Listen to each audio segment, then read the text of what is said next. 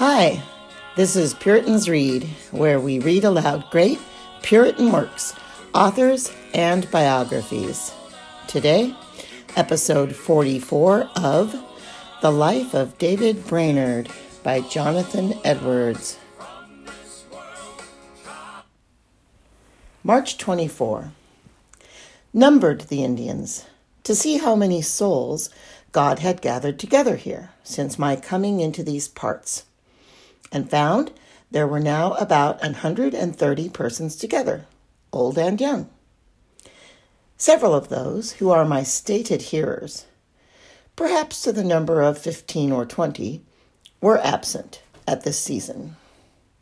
If all had been together, the number would now have been very considerable, especially considering how few were together at my first coming into this part of the country, the whole number not amounting to 10 persons at that time. My people went out this day with the design of clearing some of their land, about 15 miles distant from this settlement, in order to their settling there in a compact form, where they might be under the advantages of attending the public worship of God, of having their children taught in a school, and at the same time have a conveniency for planting. Their land, in the place of our present residence, being of little or no value for that purpose. The design of their settling thus in a body, and cultivating their lands, of which they have done very little in their pagan state, being of such necessity and importance to their religious interest as well as worldly comfort, I thought it proper to call them together and show them the duty of laboring with faithfulness and industry, and that they must not now be slothful in business as they had ever been in their pagan state. I endeavored to press the importance of their being laborious, diligent, and vigorous in the prosecution of their business, especially at the present juncture, the season of planting being now near, in order to their being in a capacity of living together and enjoying the means of grace and instruction.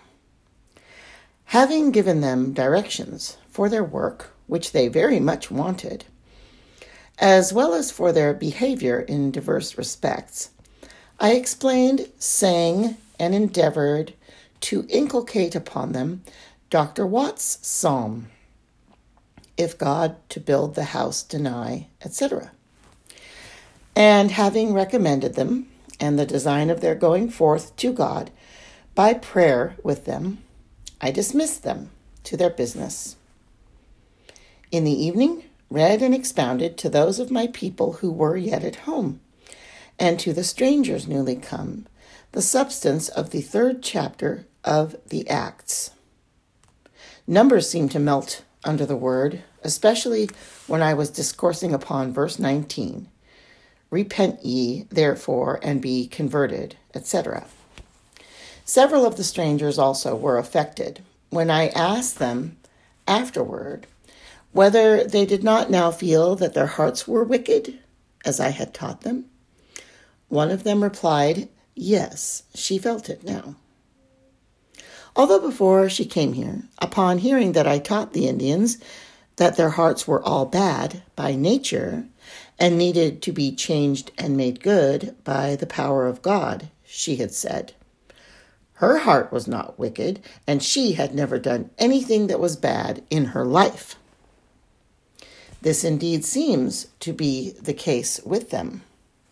I think universally, in their pagan state, they seem to have no consciousness of sin and guilt, unless they can charge themselves with some gross acts of sin contrary to the commands of the second table.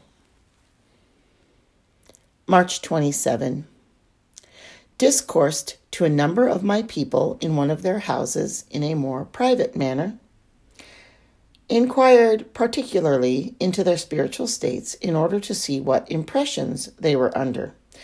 Laid before them the marks of a regenerate as well as of an unregenerate state, and endeavored to suit and direct my discourse to them severally, according as I apprehended their states to be. There were a considerable number gathered together before I finished my discourse, and several seemed much affected while I was urging the necessity and infinite importance of getting into a renewed state. I find particular and close dealing with souls in private is often very successful. March 29. In the evening, catechized, as usual, upon Saturday. Treated upon the benefits which believers receive from Christ at death. The questions were answered with great readiness and propriety, and those who I have reason to think are the dear people of God were, in general, sweetly melted. There appeared such a liveliness and vigor in their attendance upon the Word of God, and such eagerness to be made partakers of the benefits mentioned, that they seemed not only to be looking for, but hasting to, the coming of the day of God. Divine truths seemed to distill upon the audience with a gentle but melting efficacy, as the refreshing showers upon the new-mown grass. The assembly in general, as well as those who appeared truly religious, were affected with some brief accounts of the blessedness of the godly at death. And most of them then discovered an affectionate inclination to cry, "Let me die the death of the righteous, and let my last end be like his." Although many were not duly engaged to obtain the change of heart that is necessary to that blessed end. Lord's Day, March 30. Discoursed from Matthew 25, 31-40. There was a considerable moving and affectionate melting in the assembly. I hope that there were some real, deep, and abiding impressions of divine things made upon the minds of many.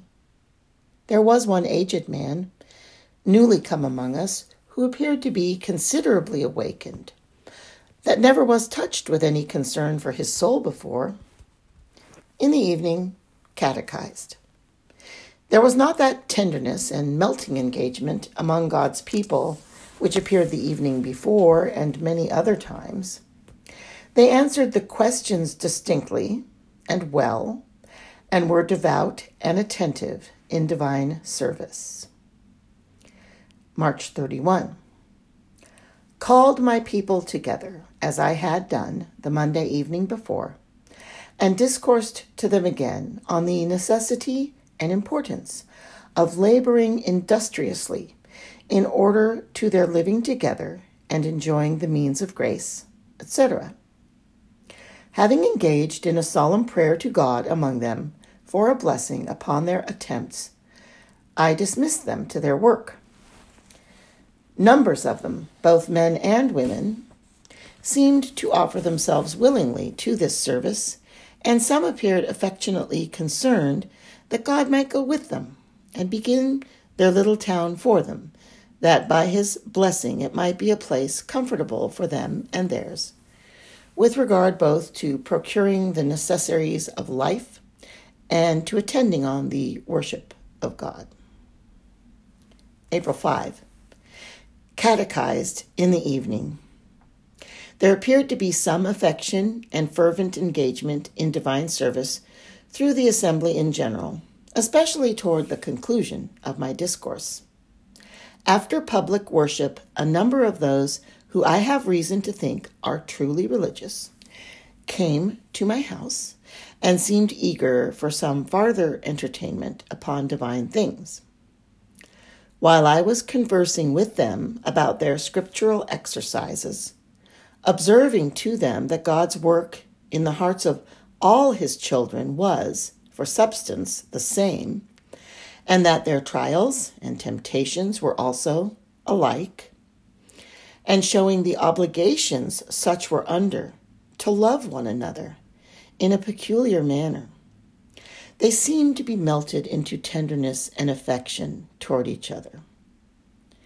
I thought that the particular token of their being the disciples of Christ, viz., of their having love one toward another, had scarcely ever appeared more evident than at this time. Lord's Day, April 6, preached from Matthew 7, 21 to 23. There were considerable effects of the word visible in the audience, and such as were very desirable, as earnest attention, a great solemnity, many tears, and heavy sighs, which were modestly suppressed in a considerable measure, and appeared unaffected and without any indecent commotion of the passions. Numbers of the religious people were put upon serious and close examination of their spiritual state by hearing that not everyone that saith to Christ, Lord, Lord, shall enter into his kingdom. Some expressed fears lest they had deceived themselves and taken up a false hope because they found they had done so little of the will of his Father who is in heaven. There was one man brought under a very great and pressing concern for his soul, which appeared more especially after his retirement from public worship.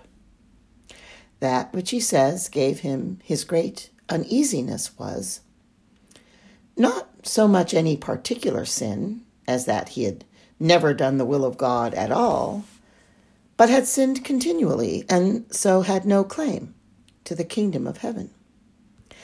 In the afternoon, I opened to them the discipline of Christ in his church and the method in which offenders are to be dealt with, at which time the religious people were much affected, especially when they heard that the offender, continuing obstinate, must finally be esteemed and treated as an heathen man, as a pagan, who has no part nor lot among God's visible people.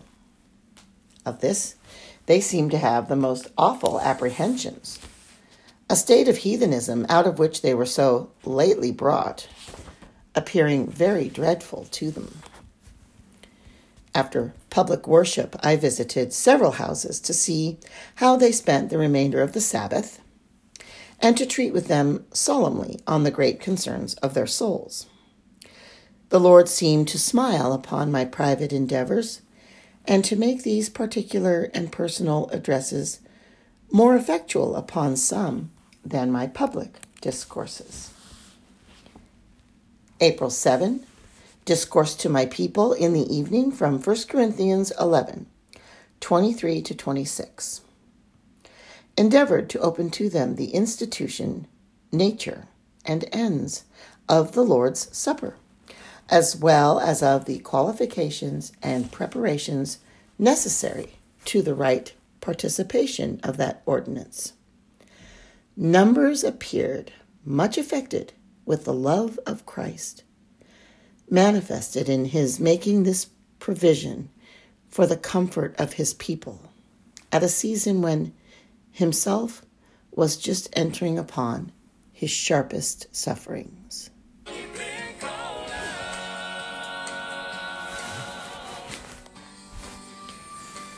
This concludes episode 44 of Jonathan Edwards' The Life of David Brainerd.